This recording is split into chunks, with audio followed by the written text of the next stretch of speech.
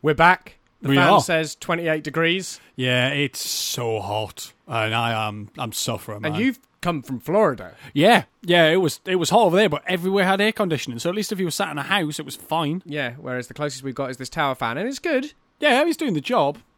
It's doing a good part of the job. Yeah, it'd be better if we had like two where we could just like have it fixed and pointing directly Yeah, just at one us. each, just like, oh God. Because every time it comes round, it's great. When it goes away, I'm sad. It feels like betrayal. Yeah, I'm like, don't turn away from me, fan. But yeah, so... Shall we do a podcast? That's probably not a bad idea.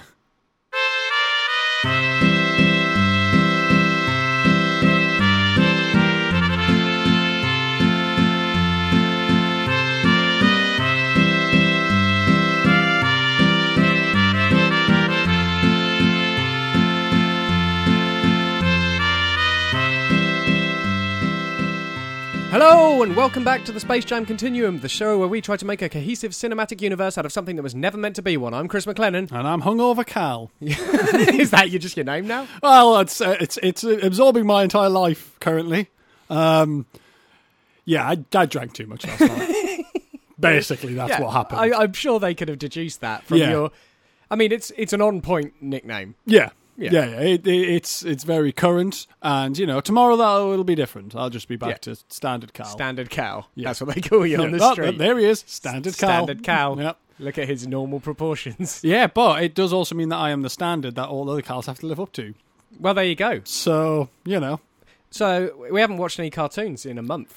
I know. It's really weird. Yeah, I think that it's distorted my normal vision a bit. Like, I'm starting to get kind of not quite hallucinating cartoons about the place, but just withdrawal. Your worldview has definitely been altered by the last year of this. Yeah.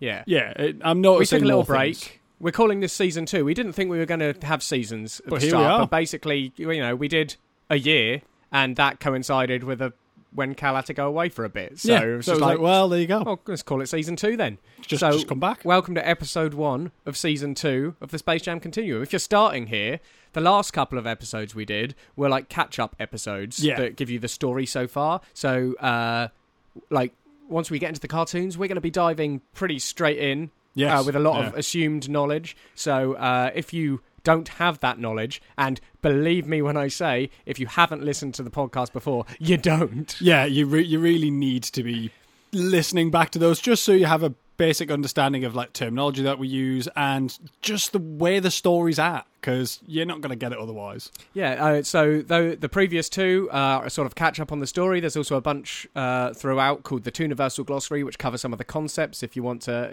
get involved with those. But, largely we're going to launch in without assuming... with assuming... Yeah, that you know where we're at. Yeah, that Porky Pig is Porky the Fourth. Yeah. And there is a Porky the Third. At large.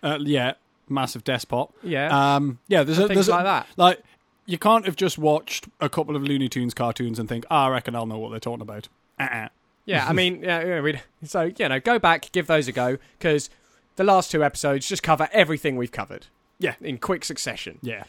We don't watch any cartoons in it. We're literally just covering ground. Yeah. If you're at the other end of the spectrum and you've been listening to the Space Jam Continue up until this point and missed our dulcet tones, I at least have been on some other podcasts. So if you need to fill your time listening to my sweet, sweet voice, I am over on Merely Role Players for the current season.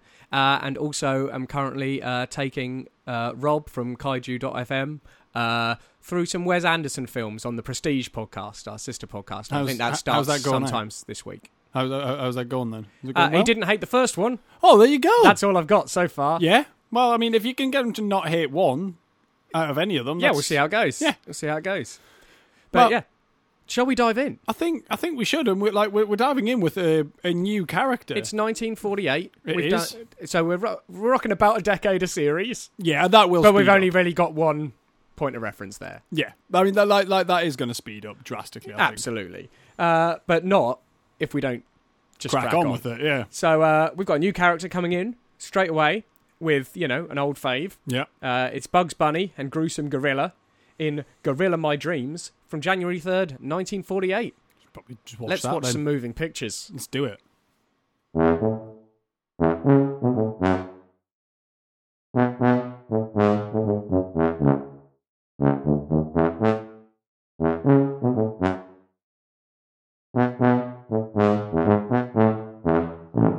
Some familiar faces. Yeah. It was It's it was nice to see Bugs back and not being horrid. As soon as I heard his voice, Yeah. like it's comfort just, zone. and it's just an image of the sea with bits of carrot floating in it, and I was just like, here he is, There he is. here he is, here's my boy. Yeah. So it was. We don't know why he's floating along in a barrel. No, I've been thinking about this. Like, so the last time we saw him, he was working. Well, was either he was working in a restaurant with Elmer Fudd and hitting on celebrities, Yeah. or was Roger Rabbit. Depends how you look at it. Yeah. Because we don't know when in the year Roger Rabbit was, but I'm pretty sure it was summer. Yes. So like, I'm going with the last time we saw him was working in that restaurant with Elmer. Yeah. Now, like, my first thought obviously is that he's just somehow he got on some sort of escapade. Yeah. Like, wound up, just stranded in a barrel. Yeah, he didn't seem bothered. It opened a lot, yeah, but like as I said, it opened a lot like when you've got like a new Doctor Who, Yeah. and Where it's just like, you've seen them regenerate. They don't really have a companion, so there's just an episode where they just are somewhere, and it's like and there's no real explanation. Yeah, as to you why. open up mid situation, you don't worry about it. Yeah, you just go okay. But my problem with that as a notion was he was eating carrots, chucking them in the water, eating carrots, chucking them in the water. Yeah. Did he bring that many carrots? That's madness to me. Unless it was a barrel full of carrots when he started. Or a barrel full of soil. Yeah, we saw in the barrel though, and I didn't see any soil. No. But, yeah, I mean, yeah, it might have been a barrel full of carrots to start with, but he was eating them at quite a rate. Yeah, well, I mean, like maybe by that point he'd seen land and went, okay, I don't need a ration anymore. Let's get these carrots he's like, on. okay, I'm on my way. It's Yeah. just I'm trying to decide whether he has an agenda, because he normally does. He normally has an agenda. Yeah. And the rest of the episode didn't lead to me believing there could be any agenda to that whatsoever. No. But so the rest of the episode revolves around a gorilla couple, gruesome gorilla and his presumably wife, and his wife is upset that the stork hasn't visited and given them a baby. Yeah. Presumably due to when Porky and Daffy were left in charge. I wouldn't be surprised because they whiffed it. Of they that whiffed it business hard. during the Stork Strike of whenever that was. And we ended up with Porky 46, in 47. Africa. For quite a while. The Great Stork Strike of 1947. Yeah. I know it well. So we presume it's it's a runoff of that. Yeah. But Gruesome definitely doesn't want a kid. His wife finds Bugs in this barrel, slaps a baby costume on him, and adopts him as her own. And Bugs, says, I can go along with the gag, which, as previously discussed, that's not what's happening. Yeah. He has to go along with the gag. He can't help himself. Yeah, he doesn't have a choice in the matter. It's not like, I will or I won't. It's like, but I think he's convinced himself that he has the option. Yeah, that he's doing it because he's a fun-loving guy, not because he's got a crippling addiction. Yeah, like it is interesting to see that he still maintains that notion of, it's a choice. But it's kind of like, when people are smoking and they're like, I can quit whenever I want. Yeah. It's like, you can't. I don't think you can. But yeah, I think it's largely like that. I think Bugs thinks he's got control, but doesn't. So, basically, the rest of the episode, when the wife brings Bugs home, he's aping around, as it were. Like, he's got his ape impression down. He's pretty good at it. He's pretty good at it. Yeah. Which put me more towards, again, is this part of some scheme? Like, is he planned for this? But it's just that aside to the camera. I can go along with the gag. Like, yes. It was just like, maybe it's not part of a scheme. Yeah, no, I think he just found himself in that Gruesome situation. doesn't like it. He goes, I'm going to take Junior out for a walk, and basically does his best to off Bugs, which isn't going to work. Isn't going to work. Bugs. So he's chucking him about and deliberately dropping him, and then Bugs is responding in kind, basically, which is something Bugs is just really good at. But not much really occurs beyond that. But they just tussle until Bugs wins, basically, and then it fades. So we don't know how that situation's resolved. No, I mean, because the Gruesome gorilla is winds up going to knocked come out. back. Yeah. But because in our list, Gruesome Gorilla is listed as a character. yeah, and its first appearance of, which I'm assuming means there's at least one more. Yeah, because it doesn't say first and last appearance of. But yeah, I don't know what it added. Like, it puts. I'm hoping we'll find out how this fits into Bugs' schemes, or how Bugs wound up there, because otherwise it doesn't really answer much. No. But yeah, it was entertaining, but not a lot of data. Yeah, an interesting situation to start with, and in vibe, very much a nice way to start season 2. It was Bugs Bunny. just easy. It's like, he's stranded somewhere. It feels like we've missed some stuff. We've got some gaps to fill in. Yeah. And we're seeing direct repercussions of things we've seen before, namely the Stork Strike. But other than that, it was a nice cartoon, but I think we should move on. Yeah. Moving over to Texas. Yeah. For a Goofy Gophers number from January 17th, 1948. 2 Gophers from Texas. Let's see what they're about. Let's do Have that. we had those before? Yes. Goofy Gophers I vaguely remember. Yeah. They were ruining some crops and... Yeah. Was it Porky or Bugs? Porky or Bugs was involved in... I think it was Porky. Yeah. Trying to stop it. Was that when they shot the moon? Yes, I think it might have been when they shot the moon. So let's see if there's some moon.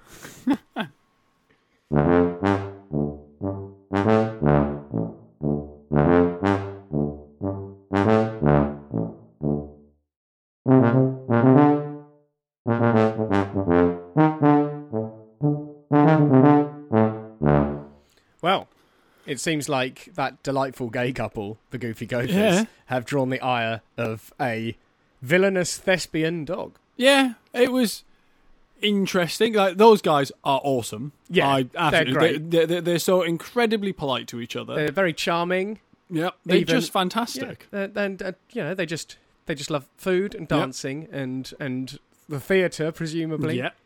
Because otherwise I don't see how they would have drawn the ire of this thespian dog. I reckon they're maybe part of a theatre group. Yeah, and possibly. They're more beloved than him. Like the dog wanted to eat them. Like, he'd read a book and was like, okay, yeah, I'm gonna go out there. I'm gonna eat some wild animals, and he decided gophers was what he was going to do. They never communicated directly, so we don't really have any guarantee that they're sort of super sentient, except that he's using utensils, he's reading a book, so it's like, we've got to presume he is. Yeah, he knows what he's talking about. And he's setting traps as well. Yeah, and quite at that complicated point, traps. like, I've got to think, like, he's got that thespian nature from somewhere. Yes. So, I don't know, they've got to operate within society to at least an extent, and we know that the Goofy Gophers live, like, near... settlements, because last time we saw them they were robbing a farm, like they were nicking the veg off a farm. Yeah, very expertly as well. Yeah. From under the ground, and just pulling it in. Oh yeah, but they do everything politely. Yeah. As they're lovable rogues. Like the title confuses me though. 2 gophers from Texas, because they didn't mention Texas at any really point, good point, and they didn't seem Texan at all, and no one in it seems Texan. No. And it didn't seem. So as to why it's called 2 gophers from Texas, I have no idea. I mean, if they're from Texas, then I know. Was it Porky's farm last time? Was it Porky last time? I'm sure it was Porky. Yeah. Can we just quickly scroll up there and have a look back, just to check? It can't have been that long ago. It was in the. There we go. It was Bugs. Oh, right. Yeah. But Bugs is a cameo. Yeah. He wasn't in it much, was he? Oh, then maybe it was just them. Maybe, that was the previous Goofy Gophers. That's the only one we've had. That's the only one. So like, we've got to presume that was in Texas as well. Well, yeah, I suppose so. Like, so they're living, I mean, we don't know how solid it is, but like something that was on the human side of the demarcation line previously. Yes. But yeah, Texas seems a weird choice, because there's nothing there that suggests Texas to me. No, like other than the title, everything was enjoyable. Like, I was trying to work out if the dog was rolling his R's in like the full on, just the proper posh, thespian villain way. But there was a Scottish tinge to it as well for me. Yeah, he definitely had a slight Scottish accent. He also said like me own nourishment. Yeah, and like it's like okay, so some sort of Scottish dog like David Tennant. Yeah. Is now in Texas. It's a dog's body. Yeah. Not a dog's body. Like, no, he's in a dog's body. And then, these goofy gophers just giving him the runaround. But like everything pointed to confirming that they're a delightful, charming gay couple. Yeah. Like, they're getting each other lovely gifts. Like, they're talking about going to Tiffany's. Yeah, they're talking about going to Tiffany's and Shaftesbury Avenue and basically identifying. Did we ever find out what was in the box, or just that it was a delightful? fist on a spring because the dog opened it and got lamped in the head. Oh yeah, but they were talking about it like it's a fine garment. Yes, yeah, exactly. Which it may well be. Yeah, but it's also a punchy. Yeah, it's a boxing glove on a spring. And then, as soon as he tries to lure them in with music, they're having a nice dance together. Yeah. They've clearly done that a lot of times before because they're nailing it. Yeah, and they're massively enjoying it. It's not just two people sort of grooving about. No. That is full choreographed. They've got steps. Yeah. They know which, again, leads me to believe they're part of some sort of theatre group. Theatre circuit upon which this dog isn't also doing a so part well. And isn't doing so well. So there's a rivalry set up there. He wasn't named, so yeah, I don't think we're going to see him again. I am looking forward to seeing more of the Goofy Gophers, though. Oh yeah, I really hope that they're in a lot, and I'd like to build. But we know when watching Goofy Gopher episodes, unless it states specifically otherwise, we're building a picture of Texas. Yes, I think. Yeah. Again, it didn't seem like Texas, but Texas, their side doesn't have to look like Texas, our side. Yeah, but also Texas doesn't all look like you're imagining Texas. No. It's just that that's like iconically Texas and, probably the rest of Texas. Yeah. But, we're building a picture of Texas with those goofy gophers. But let's see if this next Bugs number can shed any light on why he was there or what he was up to. Yeah, Bugs is a difficult one, though, because he jumps about a lot. He jumps about a lot, and we never know quite which Bugs we're seeing. What level of Bugs did we think we were seeing in the last gruesome gorilla? I think it's probably going to be pretty high level. I think it's quite high level, because he was just so chill about being stranded at sea in a barrel. Super chill. Yeah. Well, let's see which Bugs we're dealing with. It's the one Bugs. But which what part of his timeline Bugs we're dealing with. In A Feather in His Hair from February 7th, 1948.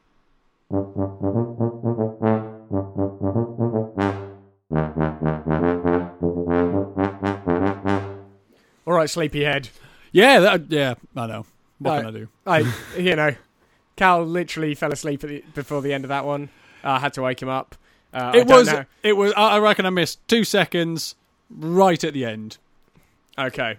Well, let's see. Let's see what I remember. It's gonna be like the Generation game. Okay, so teddy bear, cuddly toy. Yeah, you're already way off. Yeah, that was the trick this time. No cuddly toy. No cuddly toy. I knew they'd try and catch me out. Right, so this has a Native American hunting a rabbit. Unsurprisingly, runs into Bugs, and it's mainly Bugs sort of evading capture by this Native American until he doesn't. Yeah, like just going, he's over here. This is where the rabbit is, and Elmer falls for this as well. Yeah, how do they know Bugs is a rabbit because they're hunting him initially, but then he always manages to convince them that he's not, and that the rabbit they're looking for is somewhere else. Yeah, although he seems to know at this point of everyone in the tune of "Shut up, Siri." Why do you allow Siri to yell at you from your phone? These things happen, man. At least Alexa isn't piping up today. Yeah, that's true. I thought she was going to then. One of them will. So Bugs seems to know by this point of most people in the Tooniverse's inability to identify animals. Yeah. He seems to monopolise on it, because in the gruesome gorilla sort of one, he's just like, my baby gorilla. He knew he could pass as a gorilla just by mannerisms alone. Yeah. And in this one, he knows that he can very easily distract someone by just putting a load of signs around another hole saying there's a rabbit here. Also, it says there's a hare there. I think that's the first time we've seen it in an episode, just them synonymously using mixing them up. Rabbit and hare. I've got a few notes in this episode, because they're not plot specifics. No, but there was some interesting things. Episode, but there was definitely some interesting things. Yeah. One, and I've sort of been taking note of it for a while, but it's happened enough now and in quick succession that I'm actually going to remember to talk about it. Bugs, the start of the episode is often Bugs singing Yeah. singing a song, and Yeah. it's normally, of the time. Yeah. He's very careful with his music choices to not accidentally Start singing a song from the future. Bioshock Infinite it, and bring songs back. Like, he's always really careful. It's always very contemporary. Yeah, well, I mean, like maybe he's made that mistake before and has had to correct it, and it's just been a right hassle. And he's just like, I'm not making that mistake again. Yeah. So he nipped to the future. He got a list of like number ones. Yeah. From all time. And he just sticks to those, the appropriate era. Yeah, he checks and goes, right, which one is it this week? Okay, I'll sing this. I just noticed that because it was the same at the start of the Gruesome Gorilla episode, and I started thinking, what I wonder if we can use those to pinpoint when he's from. Yes. And no, he's very careful. He's a clever rabbit. He's very careful. He knows what he's about. But then, I guess that doesn't rule out him Bioshock Infiniting it. No. At least a couple of times. It's just that we wouldn't know. No, well, exactly. Like...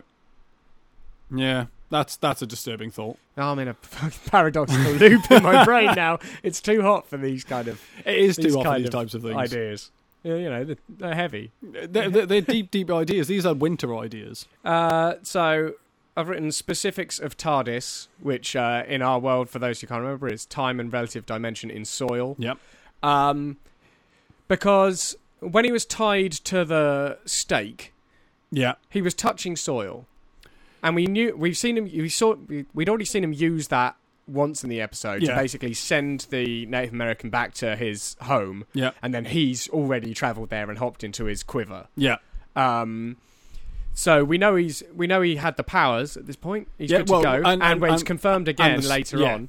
But he doesn't use that to escape. He has to lift the stake out and run away. I don't think it was that he can't. I was thinking that he just chose not to. Because I was wondering, if it was that he would be able to sink into the soil as far as the ropes would let him, but the stake wouldn't be going anywhere. Right. Okay. So he just and then he can't. It doesn't make him like non-dimensional until he's in this. Until he passes the soil threshold. Yeah. So like he could sink his feet in a bit. But the stake and the ropes would still be holding him up. Like, so I think if he's sinking down and you grab his ears, like you can stop him going down.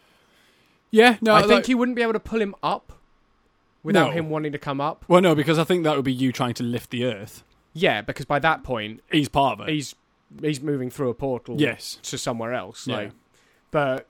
I don't know. That's the impression I got of how it might have to work. Yeah, because like when I watched it, I was like, oh, why is he doing that? And because that happened before we saw him using that power, and I was like, okay, well maybe he just doesn't have it yet. Yeah. But then we do see it pretty much confirmed later on. But yeah, because the other aspect, of course, of the time and relative dimension in soil is that he can travel in time, and he pops up from his hole at one point. He's made a snowball. Yep. And it's definitely not snowing where he is. And, there's not snow underground. No. So he's nipped off somewhere to go and get some snow to come back and... To throw a snowball. He was very confused.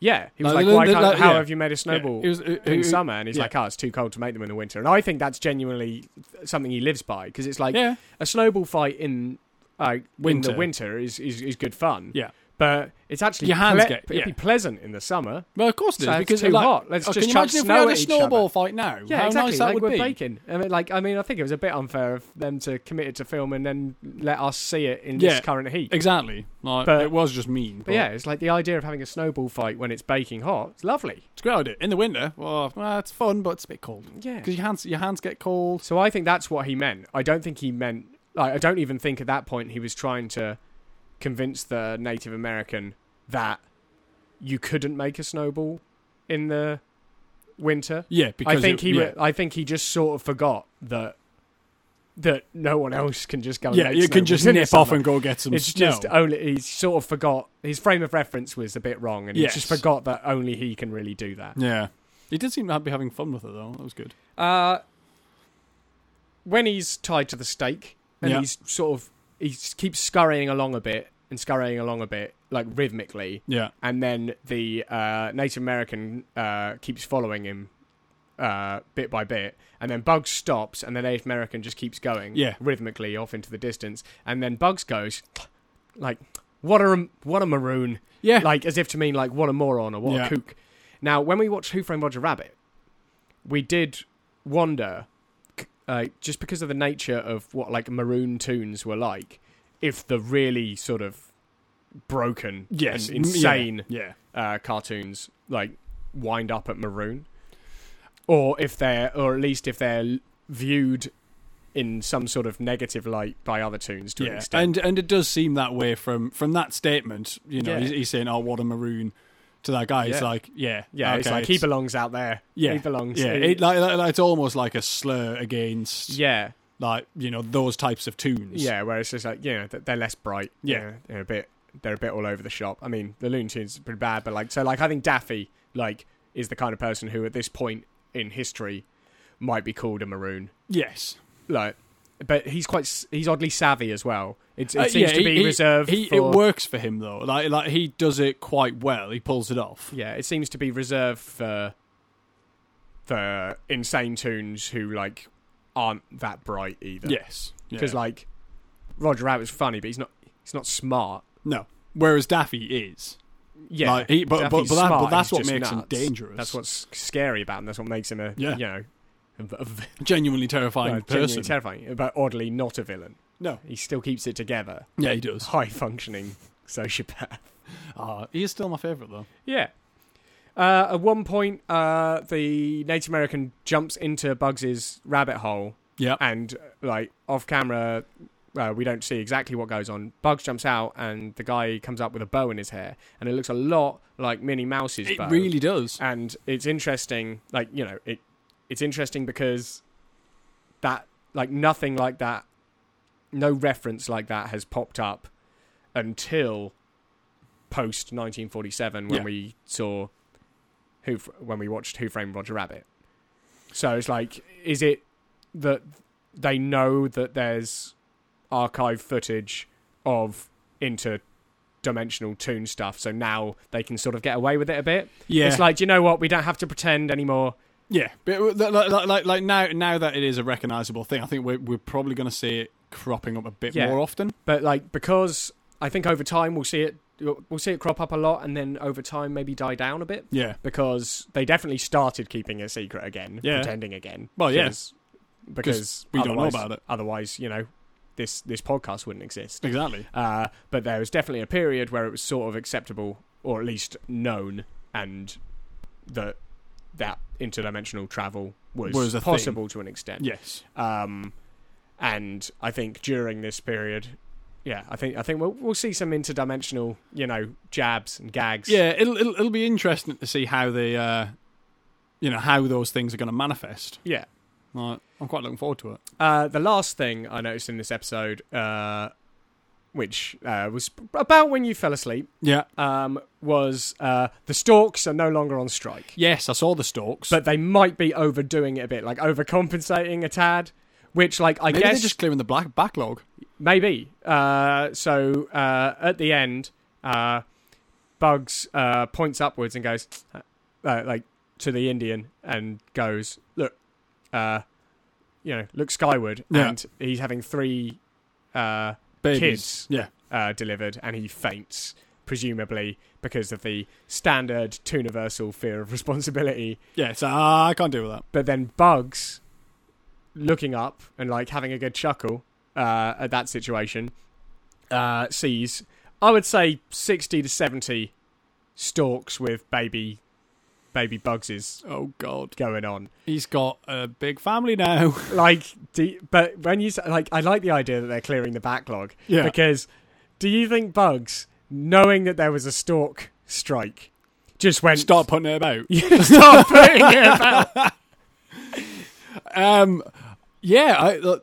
I wouldn't, because he'd be going at it like rabbits, wouldn't he? Well, like one rabbit at least. So I mean, he could travel in time, so he could really put it about. Yeah. No, I reckon that's it. I reckon there's just been a backlog, and all of a sudden it's like it's been tallying up, and he's like, "Oh, my numbers just come up." Bollocks. Either that, or like he puts it about all the time. Yeah, but like he's never really in the right place to receive a kid, like whatever poor lass receives the kid. But this time, because it's a backlog, and they're all his, presumably by many different rabbits, they've gone, well, we've got to keep up with this. We've got to catch up with this backlog, like, while also doing our usual responsibilities. He is he's the common denominator he's the across all point. of these. So why don't we just deliver them all to him? Yes, and like he can sort it out. He can sort it out, admin wise. And so God. Bugs has been landed with about 70 kids at this point. Yeah, due to a gung ho attitude during the Stork Strike of 1947, I reckon. Yeah, and we'll see how that pans out for him. Yeah. The other thing is, are they going to have amazing powers? Well, that's it. Because I think he probably hopes not. Yeah, because it's whether or not Toon powers are hereditary or not. I mean, like we have talked about this. Yeah, before. we decided evil was hereditary. Yeah, but I don't think we decided whether or not the Toon powers were hereditary or not. Yeah, because in the Killer's Kid era, we decided pretty conclusively that evil was that being an asshole is hereditary. Yeah, passes down to your kids. Yeah, we don't know about the rest of it. No, we will just have to see. But like because the trouble is, in addition to Bugs being able to time travel and move about, like the notion that there'll be 70 more, that could be of a similar demeanor to Bugs. That could cause some problems. That could cause a lot of issues. Maybe he offs them. Yeah, that was really my worry. I mean, his first course of action was to faint. Yeah, I mean the thing is, like we know Bugs is capable of some dark things, but I suppose it's possible that he might just use his time travel ability to correct the problem. It's absolutely possible. But I mean, do you think he remembers all of those lasses? Probably not. Probably not. There was a lot of kids there. Yeah, there was a lot of kids there. Yeah, I don't know. Definitely is. I was looking. Yeah, yeah. So, I mean, we haven't covered that many episodes today. I think it's going to be a shorter one than we've been used to. But we have covered a lot of ground, I think. We've covered a lot of ground in that last one, and I think the sort of cliffhanger almost of an unconscious Bugs Bunny who's just received 70 children in the post is a good place to finish our episode 1.